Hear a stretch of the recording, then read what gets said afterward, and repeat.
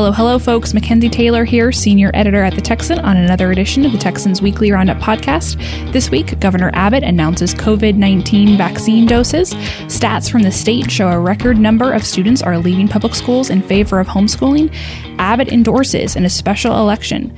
Another sanctuary city for the unborn is formed.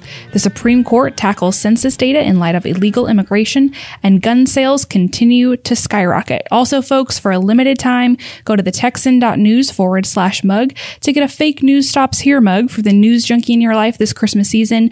Don't miss out, folks. Thank you so much for listening, and we'll catch you next time. Hello, folks. Mackenzie Taylor here with Daniel Friend and Isaiah Mitchell. Isaiah has a mouth harp on the table here, so at one point he might just break out into song. Is that correct, Isaiah? No. You can't bring a mouth harp into the podcast room and expect us not to talk about it. What mouth harp are you talking about? Yeah. Is that not a mouth harp? What is that? It's an empty spot on the table. Oh, yeah, okay. clearly. I see. It's a... Yeah. Man, this is a solid start to this podcast. Happy post-Thanksgiving week, everyone. Oh, man. Well, gladly, I only have to, battle two of you this week for the podcast integrity, so this will be good. See, but we're trying to make up for Brad's absence, so it's going to be a little bit harder. Just FYI. Okay, so you're compensating. Yes. Yeah. Overcompensating. Well, someone has to do it for Brad. That's true. Yeah. Brad is off this week with some long-awaited and well-deserved vacation time. But he still is on Slack. He's still messaging us. He wrote an article. Yes, he wrote an article this week, and he's off. So, Bradley, this is our calling you out publicly because you don't know how to take time off. Yeah, you suck, Brad. Oh, that's really good. Stop working. Stop slacking with the capital S. Okay. On that note, gentlemen, we'll actually get into the news. Daniel, I'm going to start with you. This week, the governor made an announcement particularly relating to COVID-19 vaccinations and doses available here in Texas. That's a huge topic of discussion at the national level. Walk us through what's happening in the state. So now that it's December, 2020 is finally coming to an end, and maybe coronavirus is too. Maybe. I was going to say, I don't know. Maybe I'm going out on a limb too much and being too optimistic. But Abbott did announce that the CDC had allotted 1.4 million doses of a coronavirus vaccine for the state to be distributed to healthcare workers, staff in long-term care facilities. And so that'll start happening the week of December 14th. So pretty shortly here in just a few weeks. Coronavirus vaccines will begin to be distributed. I believe I saw somewhere that Abbott had claimed that about 20% of the population in Texas had already kind of had the virus or was immune to it already. And so going forward, he was optimistic that we'd be able to get 1 million vaccinations per month, with a population of 29 million people. Right. It won't be too long before, there's enough immunity built up that the cases go down and stay down for good. Mm-hmm. At least that's the ideal outcome of this situation. Right. We'll see what happens. We'll see how long it takes to actually distribute these vaccinations.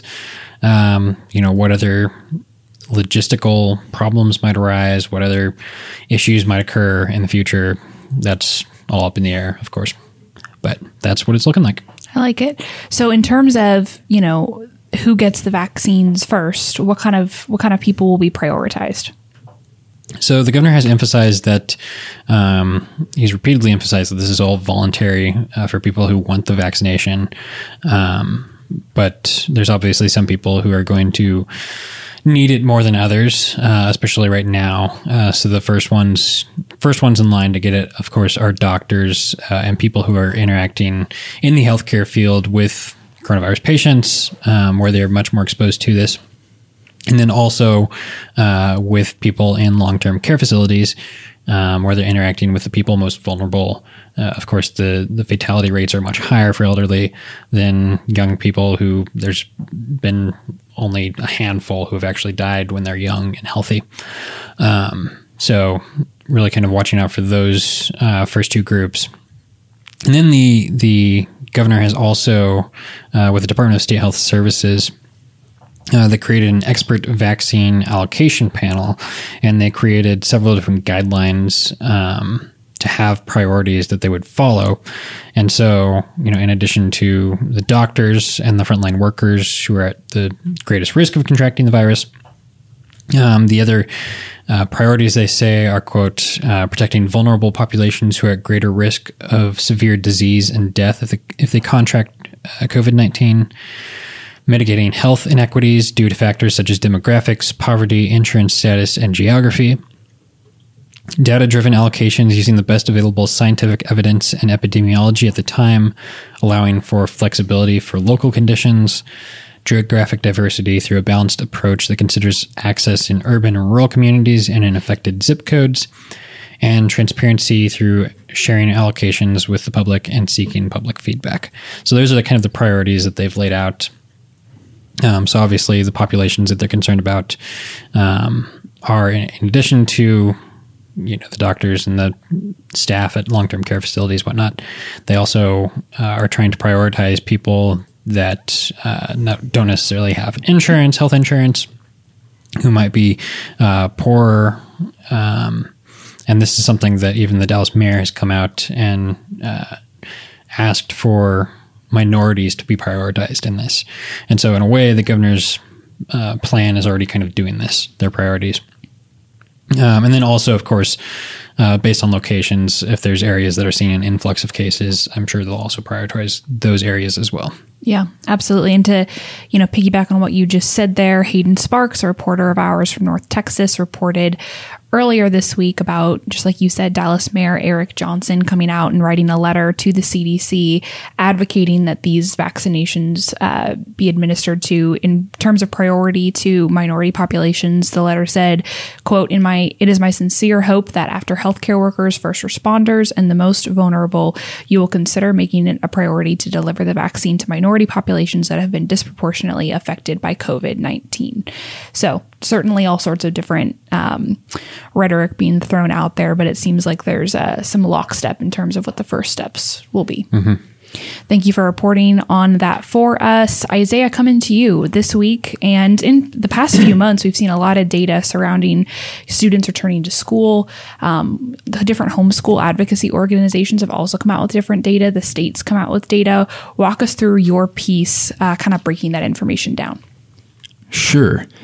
So we're pulling data from two places, as you pointed out. One is the state of Texas, the Texas Education Agency, and that data spans from 1997 up to the 2018 to 2019 school year.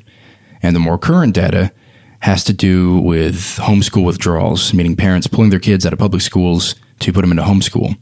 And that data comes from the Texas Homeschool Coalition, which is a homeschool advocacy group that the TEA recommends officially on their website for parents to consult if they're trying to pull their kids out of public schools and put them into homeschool. So they've got this tool on their website that parents can use to get this process rolling. From, as I understand it, it's pretty simple. I have no kids to pull out of public school, so I can only go so far here. But the usage of this tool has jumped a lot this year compared to last year. So for a few months around the beginning of the school year, they were reporting record high increases in uses of the tool compared to the same months from last year. The biggest was in July, which is also probably not coincidentally when state coronavirus infection numbers peaked so far. And comparing July of this year to July of last year, the use of this online tool jumped 1,700%. Then after that, in August, comparing August to August, this year to last year, there was a 400% jump, and the same for September. So that's THSC's data that's a little bit more current. And it's not official, so they're going to have to wait until, August of 2021 to learn state data on the actual withdrawals for homeschool this year. What we can look at is the state data from 97 to the 2018 to 2019 school year. And I've linked the reports from the TEA on our article. I've also linked THSC's tool. I would recommend that you use, not the withdrawal tool. They've got an interactive map. It's a separate thing that just helps you digest the data. I would recommend using that one because the TEA website, much less the many hundred pages of the government reports, they're hard to read, which is unsurprising. So if you just want to know the numbers of students getting pulled out of traditional public schools to go to homeschool, I would recommend using the interactive online map linked at the bottom of the article. But the long and short of it is that in the 2017-2018 school year, that was when withdrawals for homeschool peaked in the history of the data that we've got stretching back to 97. That they absolutely topped out in the 2017-2018 school year. Withdrawals from traditional public ISDs also continued to increase, but there was a decline in parents pulling their kids out of public charter schools. So if not for that decline in charter schools, the 2018-2019 school year would have beaten out the previous peak the year before, 2017 to 2018. So it's a recent peak, and the year following it was still really close in terms of student withdrawals, and all the numbers are pointing to another peak for this year, beating out 2 years ago in terms of parents pulling their kids out of public school to put into homeschool. Yeah, absolutely. And we've seen, a myriad of different ISDs throughout the state have to adjust their approach to teaching this year in terms of the pandemic, but also just in terms of seeing students, have very difficult time with distance learning. If they're not going into school, they're like the failure rates of students are skyrocketing. And so really just having to watch these ISDs alter their method of teaching has been a huge part of a lot of parents' rhetoric in terms of deciding to pull their children out of school. And some school districts are being very creative and finding ways to solve the problem. And others are sticking more traditionally to, hey, we're going to continue with distance learning. Some are fully back. It really just depends. But I think that variance, is yielding a lot of different results. So parents are taking matters into their own hands if need be. Thank you for covering that for us, Isaiah. Daniel, I'm coming back to you. This is kind of fun because we're post-general election. We all love some political spice. And now that most of the races are over, our attention's really going to be turning to the Senate District 30 race. It's going to be a big deal. There are two fairly high-profile candidates. There's already been, a special election, and now we're dealing with a runoff here. And the rhetoric being thrown around has been spicy the entire time. But walk us through a big development this week and give us just a 30,000-foot overview of the race thus far. Yeah, I don't know if it was a huge development because it was kind of expected. That's we very kind of expected fair. it a long time ago, to be honest.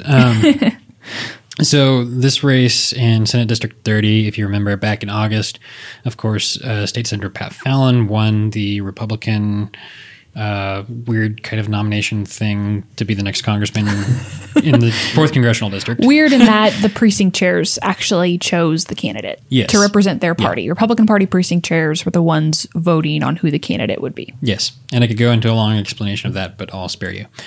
All that to say, he was leaving his seat, so there's a special election for his seat since he's leaving at the end of the year, or the beginning of next year to be technical. And so several different candidates jumped into his race for Senate District 30. Now, the two notable ones, of course, right at the beginning were State Representative Drew Springer from Webster, and then you also have Shelley Luther, who's the Dallas salon owner who kind of rose to fame when she defied Governor Greg Abbott's lockdown orders back in April when she reopened her Dallas salon. And so right from the get-go, you kind of knew that you had this one candidate who was kind of opposed to the governor and was protesting a lot of his COVID policies.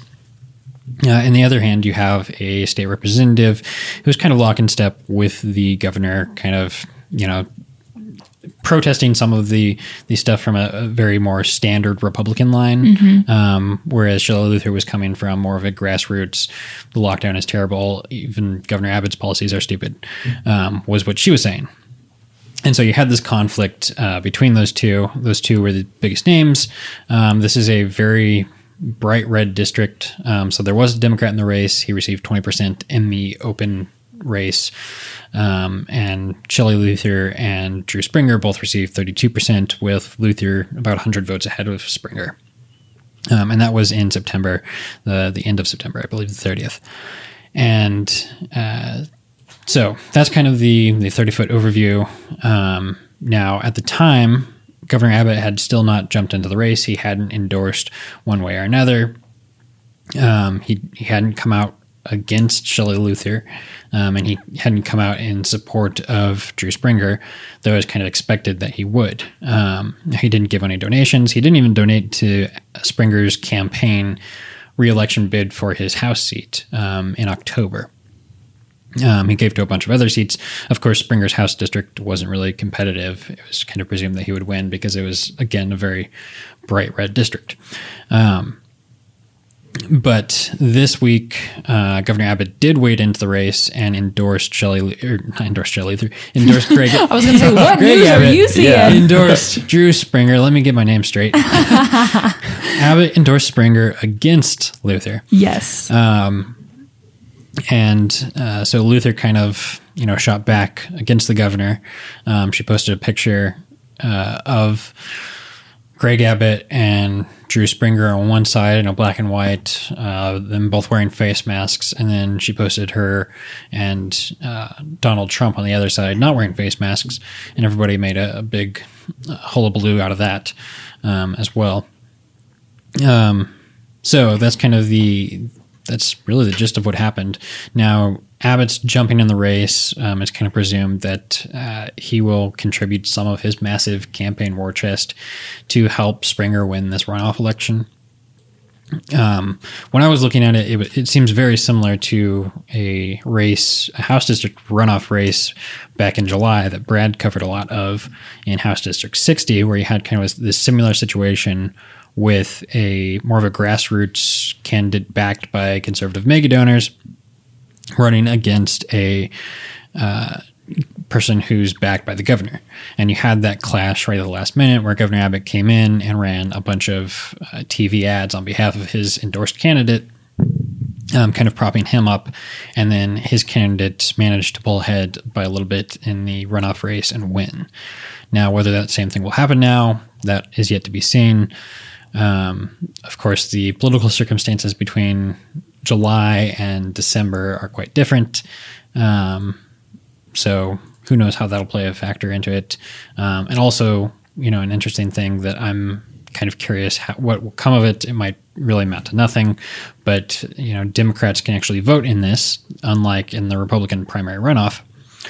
So how will that affect the race as well? Will they come out and support one of these candidates? Either both of them are Republicans. Both of them are using rhetoric that Democrats generally don't like. So it'll be interesting to see if they do anything in the race or not.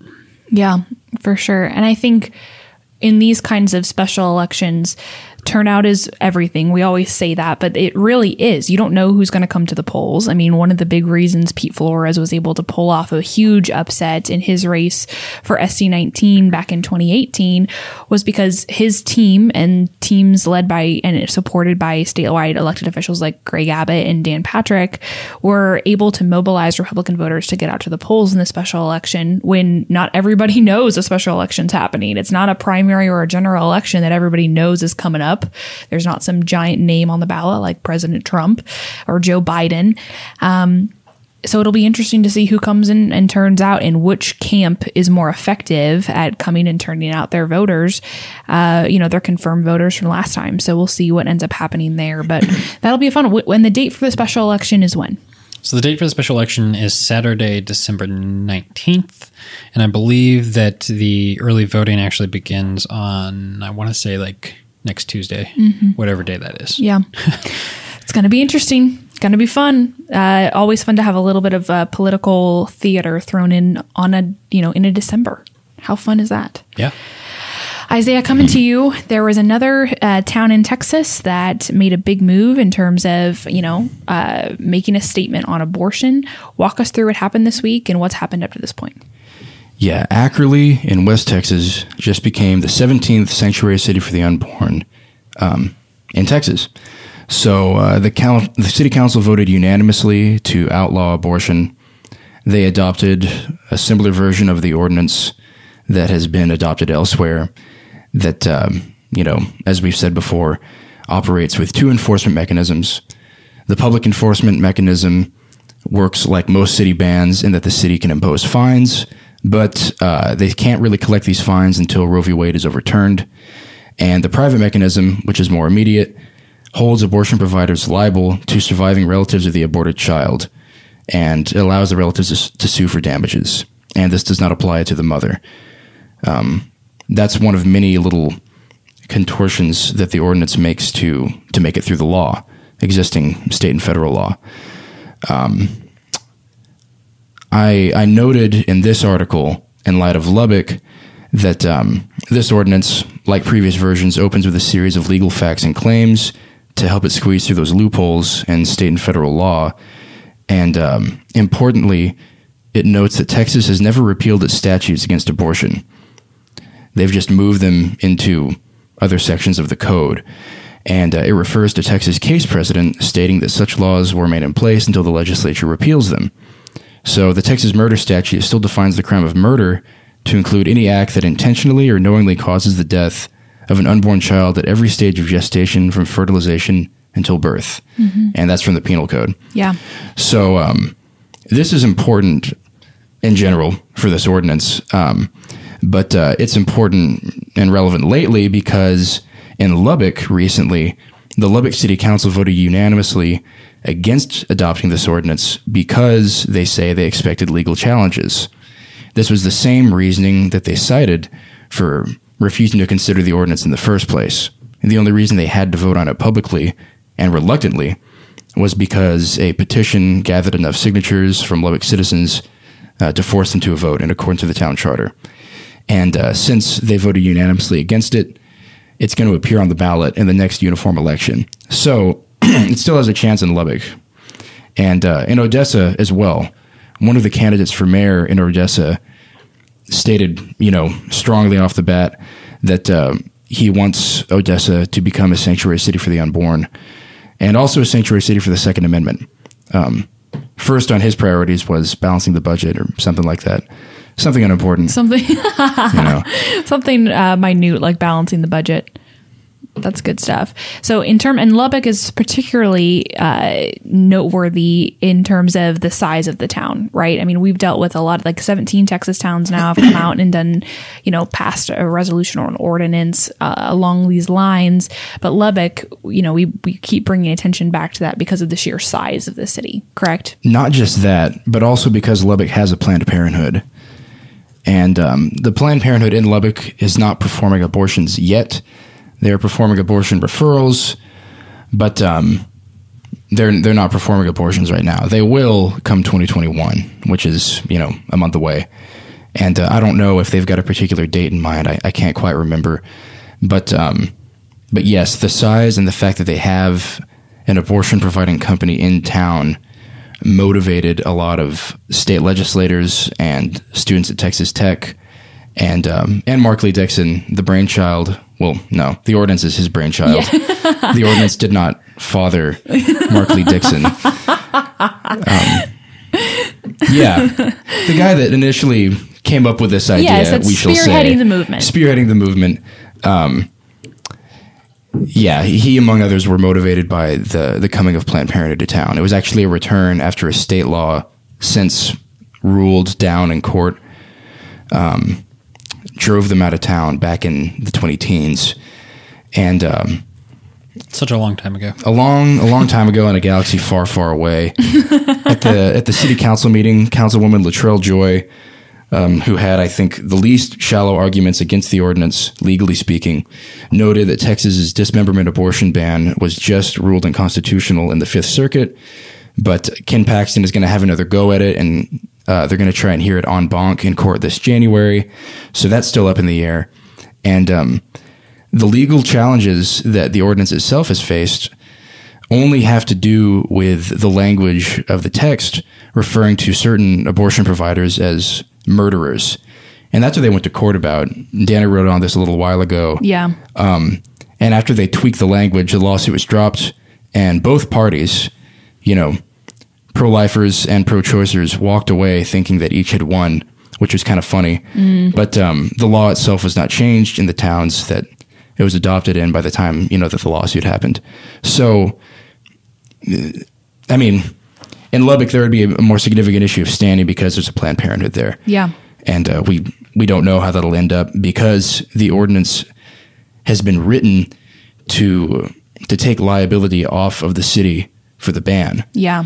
They're not going to be really enforcing it as a hard ban unless Roe v. Wade is potentially overturned. For now, what it does effectively is just allow the relatives of unborn children to sue.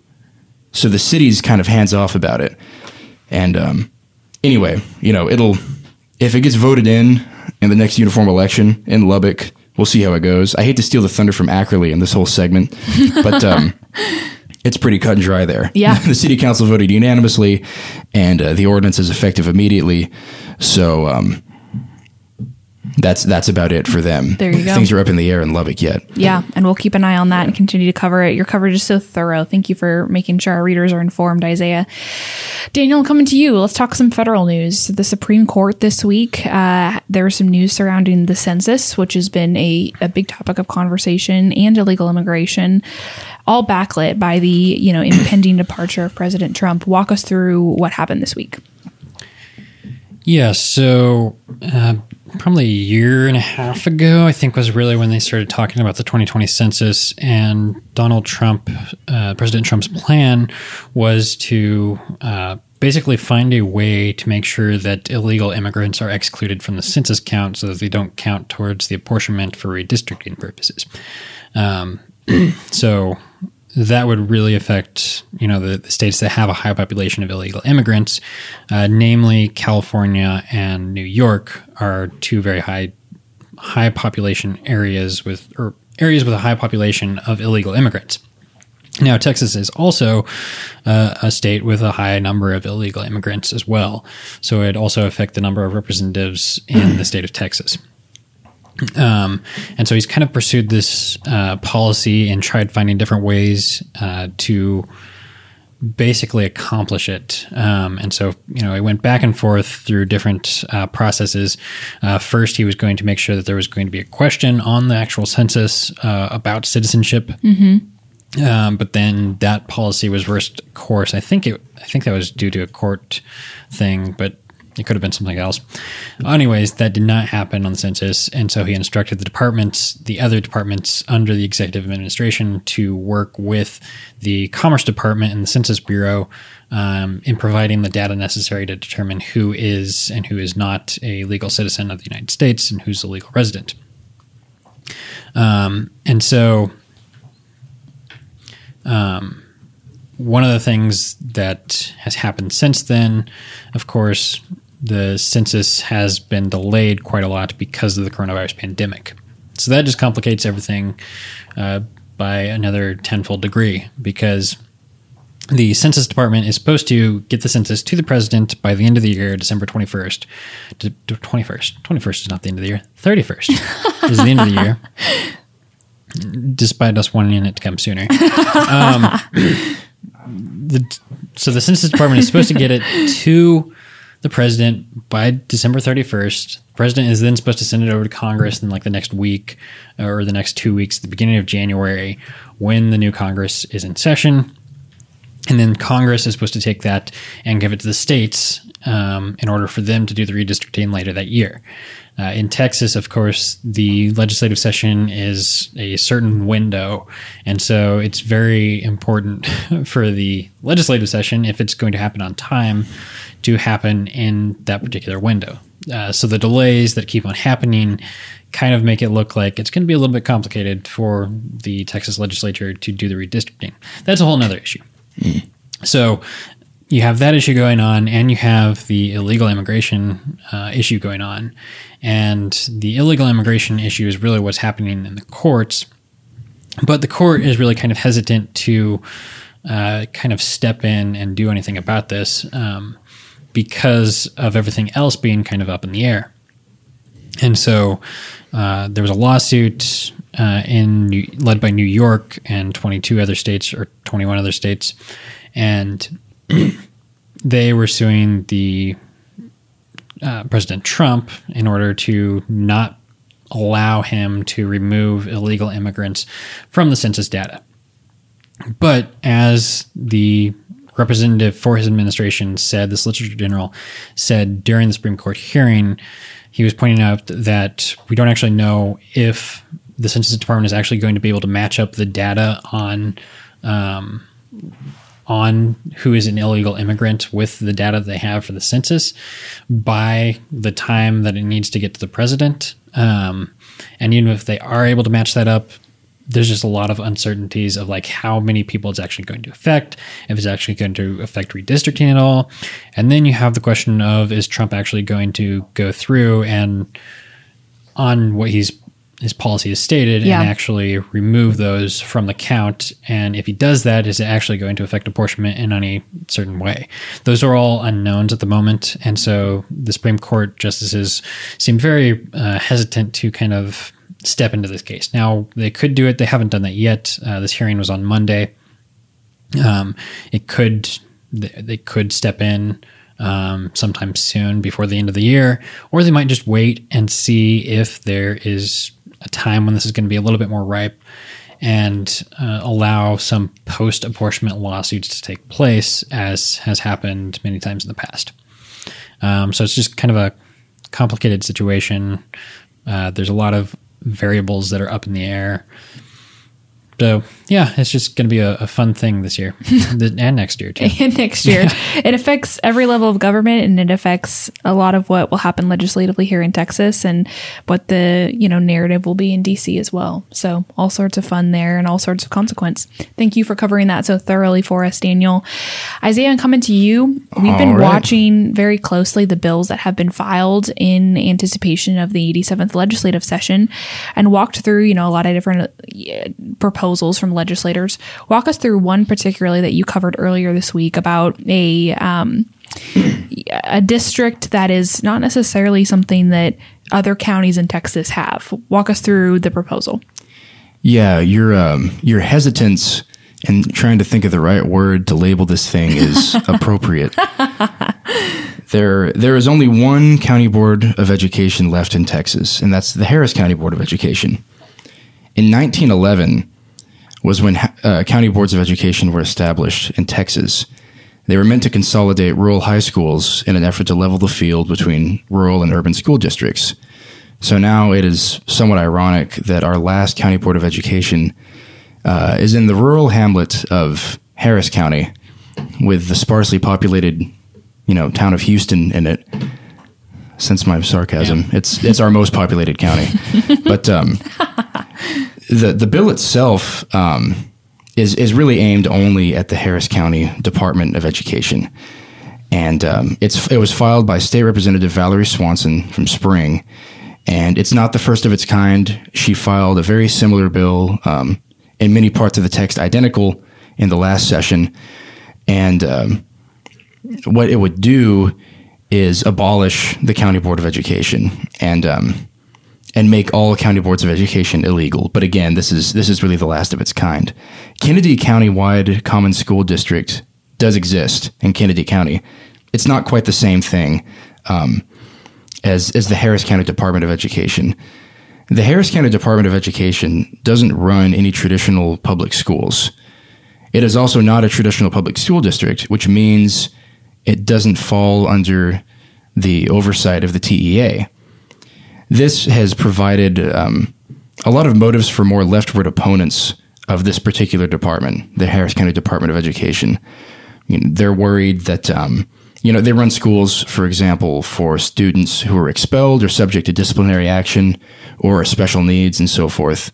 So there are certain activists in the area, Houston area especially, that have raised concerns about schools pawning off difficult students to a school system that is nebulous in its mission and essentially lacks oversight from the TEA. Right. And it's become kind of this Area 51 for problem students in school. And to their credit, the credit of the HCDE, they don't really impose a heavy tax burden on the local populace per person. It's something like $8 per homeowner. But, on top of that, they tend to have a pretty substantial surplus in their budget every year. But trustees on the board, as we've written before in the past, special thanks to Holly Hansen from the area, have expressed mistrust over the surplus and the kind of irresponsible spending that it allegedly can encourage. The concrete example that I included here was an unusually high pay raise, somewhere like a 23% pay raise for the superintendent, James Colbert Jr. Mm-hmm. And, schools aren't all they run. They also run some warehouse where they process records. They're weird. It's this weird and ill-defined department that is a holdover from a very, very old law that many legislators or some legislators find is just not applicable in our most populous county. There was an effort last session along with, as I said before, the other iteration of Valerie Swanson's bill, a cooperative effort between Paul Betancourt and Sylvia Garcia, a Democrat. Which is a bipartisan effort. Yeah, a bipartisan but fruitless effort to launch a sunset review of the board's tax revenues. So the department, Harris County Department of Education, has been loath to release its tax records for investigation to the legislature or the TEA, and Swanson's bill is taking aim at them to effectively abolish them. Yeah, absolutely.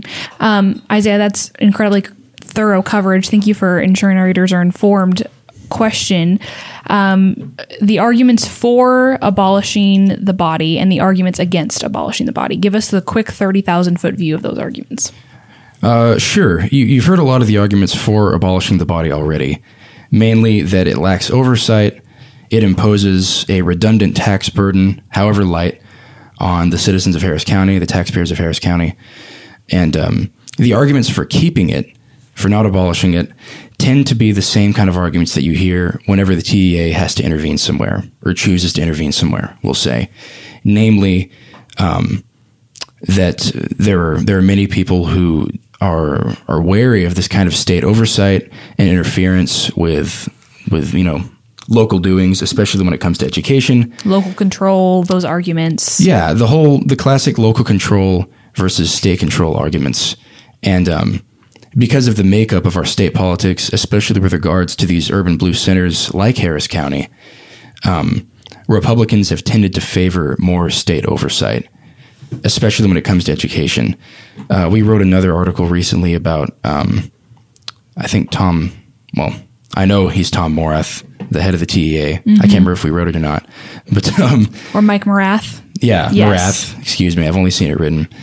But Gina Hinojosa filed a bill that would put his position up for election because he's ruffled a lot of Democratic feathers for poking around in struggling school districts and encouraging oversight of these districts in largely blue areas like San Antonio, Houston, and with some success in some places and lack of success in others. But, as you summed up, local control versus state control, it's the same conflict here, albeit with a very weird and different department. Yes. Whose weird and different makeup has allowed it to skirt oversight that has formed the argument in other places like Houston ISD or Harlandale, where the TEA has had to interfere or tried to interfere. Certainly. Awesome, Isaiah. Thank you so much. Daniel, I'm coming back to you. One thing you've been covering a lot throughout the course of the pandemic and just in general, this is one of your beats, gun sales in Texas. We have an update. Walk us through that update. Yes, so I've been following the background check data that's released by the FBI on a monthly basis because that's just been really interesting, especially this year because gun sales have shot through the roof, literally and figuratively. Actually, I don't know if any roofs were shot through, technically. Anyways. That was such a Daniel moment to have a pun and to examine his own pun as a literal statement. Both of those things were very Daniel. Okay, continue. It's true. Anyways, there have been a ton of gun sales this year. Even though, if you go into a gun store right now, if you go down to Academy Sports or whatever local gun store that you shop at and you try buying some ammunition, chances are the shelves are going to be pretty empty.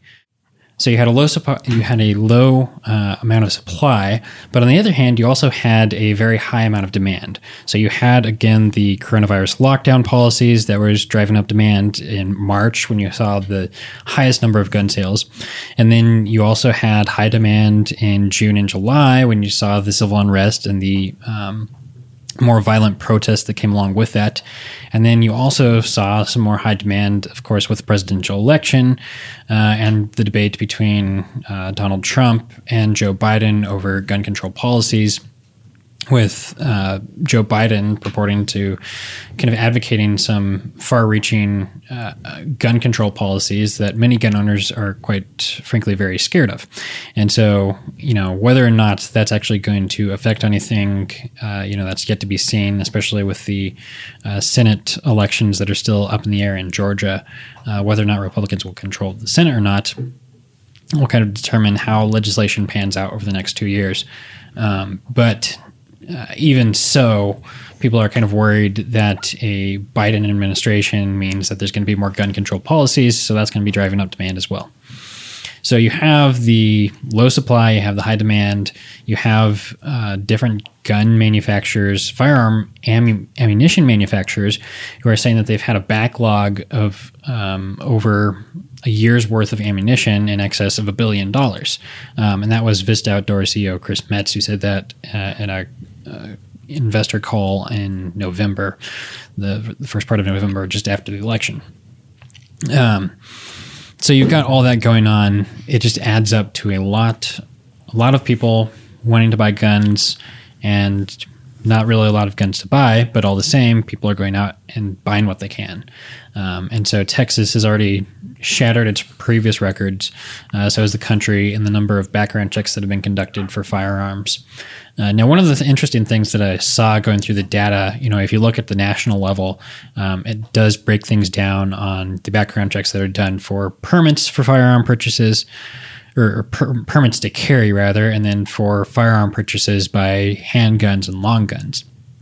And there's some other stuff in there as well, like permit rechecks that some states do. Texas doesn't do that. Now, one of the fascinating things about that, comparing Texas and the United States, while the number of license to carry applications in the country actually has gone down compared to last year during the same first 11 months, it's actually gone up quite a bit in Texas. I'm sure part of that has to do with the different lockdown policies, and in other states where lockdown policies might be a little bit tighter, people might not be going out to get licenses because they're not able to. But in Texas, that's not the case. The number of both permits and purchases for long guns and handguns have all gone up substantially over the past year. So that just continues to happen. Even though there's no ammos on the shelves, people are going and buying guns. Yeah, absolutely. Well, thank you for, as always, providing such important context for those kinds of conversations. Gentlemen, we, in the absence of Bradley, and, it's always fun to be able to talk through different articles and spotlight pieces from different members of our team who are spread out throughout the state and unable to join us on this podcast. I wanted to give you all the opportunity to spotlight an article from one of our other team members and just kind of walk through that piece really quickly and give our readers a little bit of a snippet of that. So they can always go and read it at thetexan.news and read the full article. But which one of you would like to start by highlighting one of our pals? I guess I'll go. I've got one pulled up already.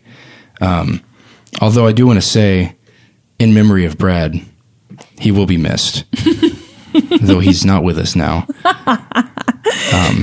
Hayden wrote an article about Garland ISD that I just thought was well written. I happen to like articles that are dry, it might surprise you. Yeah, but yeah. Holly, for example, she and I both really dig the same kind of books and poems and things like that, but I just hate seeing that kind of thing in news reporting. I don't like to see powerful stories. I like to see informative stories. So anyway, Hayden did that here, and with actual quote gathering and reporting and background that, refrains from commentary. I'm pretty much just describing our mission statement and the way that we tend to write our articles in general. But ISDs are a mine of news that is, rarely touched by most media. But they exert quite a bit of control, not even just over taxes, but over children who grow up to become adults. And so it's an important subject. And I don't know, I just dig Hayden's writing style in this article. Headline is Garland ISD grappling with $32 million deficit after voters reject tax increase. Yeah. And so it starts off with background and then gets into the monetary issues at hand presently, and then goes into alternate futures, some science fiction. If the bond had passed or the request had passed, the funds would have gone towards teacher wages and blah, blah, blah, blah, blah. Yeah. But anyway, I've ranted far too much about this dry and boring but informative article. Hayden always finds a way to get right down to the nitty gritty, and his writing style is always appreciated by our readers. And yeah, certainly Garland ISD is definitely grappling with this reality that the bond that they all but were assured would pass did not, and now have to rework a lot of their budgeting process. Daniel. Yeah, I was going to cheat on this. Please do. Is it one of your own articles? Yeah. Another one of my own articles from last week. So it's not from this week, but it was from last week during the week of Thanksgiving when we didn't have a podcast. But we had a great article. We had a great title. Thanks for sticking with the title. That one took a little bit of courage for me to pull the trigger on. And I was surprised that you didn't cut other stuff as well. And I'll tell the audience why. I love puns. The title of our article is Texas Lawmakers Have High Hopes for Marijuana Legislation. And it stayed. It's an accurate title. It's very fitting. The pun is there. It's not too on the nose. Now, in the excerpt that we have right below that, I'm a little bit more pointed with my pun. And I say, without getting too deep into the weeds, here's a look at the marijuana-related legislation proposed for the upcoming session in Texas. And then I do have some other puns scattered throughout the article, and that was fun. You've got to name them, dude. You've got to name one or two of the other. Okay, some so of these are masterful. Also in the introduction, joint resolution. Yeah, the joint resolution, that is actually, that's what they're called. They're called joint resolutions. That's how a constitutional amendment is. There's some constitutional amendments to legalize marijuana, both for medical purposes and for recreational use. Whether those, I think those are a little bit more unrealistic to actually see that passed rather than the other legislation. The other legislation, of course, you have basically the same bills to legalize or even decriminalize marijuana, both for recreational and medical purposes. There's various bills that are floating around. There's a little bit more of a push this year compared to the previous session for the full-out legalization of marijuana. During the last session, Representative Joe Moody from El Paso introduced a bill which was interestingly co-authored by a handful of people, including Representative Dade Phelan, who is the presumptive speaker, new speaker for the next session.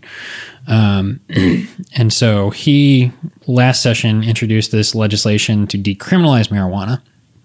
This year, he's handed the reins to that over to Representative Aaron Zwiener, and instead he's pursuing his own legislation to fully legalize it. But he's also supporting Zwiener's bill, which was his bill. So there's a little bit of bill juggling going on there. So those are kind of the main policies that are out now. There are some Republicans, like I mentioned, Phelan had sponsored this bill or co-authored this bill back in 2019. Wow. That's crazy. Wow. Yeah. Yeah. So back in 2019, like it was. This is really getting Daniel. This is a speed bump for Daniel over here. It is. Do you notice I always do that when I'm thinking about time? Yeah, you do. Yeah. That's interesting. I don't know why. Too much Nolan. You're right. That's actually so true. Too much Nolan in your diet. Yes, so you've got those. You see, Republicans are also interested. That's where I was going. Yes, there you go. Some Republicans are. Representative Steve Toth has a bill that would decriminalize some use of marijuana for the small possession. It would, I lost it in my place in the article. It's in here. I believe it was to drop it from a Class B misdemeanor to a Class C misdemeanor. Class C is the lower one, right? You're doing great. You're doing whichever so well. one that you can't I'm just get gonna arrested let you for. keep talking. That's Class C. I'm just gonna let you keep going. Class C, just This like is my fun. talking right Yeah. now. Class C. Oh my! Wow. Okay. Some other puns that I included in the article. No. No. Oh my gosh. Lord in I was heaven. talking about how I was they're trying to blaze a path. Dan Patrick bluntly said something. Yes, Right. Dan Patrick, and that's another good point that I mentioned in my article, which is also important. Last time there was I believe it's the same decriminalization bill that we're talking about from Phelan and Joe Moody and a couple others. After that passed the House, it was going to go to the Senate, and in my article, I state accurately, that Lieutenant Governor Dan Patrick had tweeted out quite bluntly that the legislation would be dead in the Senate. And it was. He didn't send it to a committee, and that's where it died. Now, that's kind of important because, if you have Phelan, who's a presumptive speaker, it's definitely possible that a legislation could go through the House. I think that's very likely that some kind of legislation will pass in the House to at least decriminalize small possession of marijuana, if not legalize it for more medical purposes or other purposes as well. But that being said, what happens in the Senate is really the big question. Will Dan Patrick once again kind of oppose this legislation at all costs and say, no, we're not going to legalize marijuana. We're not going to decriminalize it at all. We're against it. We're going to see what happens there. Now, I reached out to Patrick's office, did not get a word back. So I don't know if his opinion has changed at all in the past 2 years, but we will find out. Certainly. Those were my big puns. Those were your. Yeah. Well, I'm really glad It was that fun. was. I got it out of my system. Yeah, it's true. And I think the impending Thanksgiving holiday, as I was editing this piece, just provided me with enough, jolliness, where my usual Grinch attitude toward puns was not as prevalent. So it was good timing for you. You timed it well to get this through the process. Well, gentlemen, thank you so much for covering that. Let's talk a little bit about Christmas. We're into Thanksgiving. We're on to Christmas. There we go. First of all, do you guys have a good Thanksgiving? Yeah. Wow, so much silence about Fantastic. your Thanksgivings. Well, I was waiting for. We were waiting for Brad to respond. Brad May he is rest. slacking. May he rest in peace in Ohio. Yes. At least for another week. May he rest in peace up there. This is The horrible. great far north. Where Yeah, it's cold far and north. snowy. It is Just like snowy. Christmas time. Yes, Daniel knew that would get me. Speaking of that, have you all considered the many similarities between the story of Frosty the Snowman and the New Testament? What?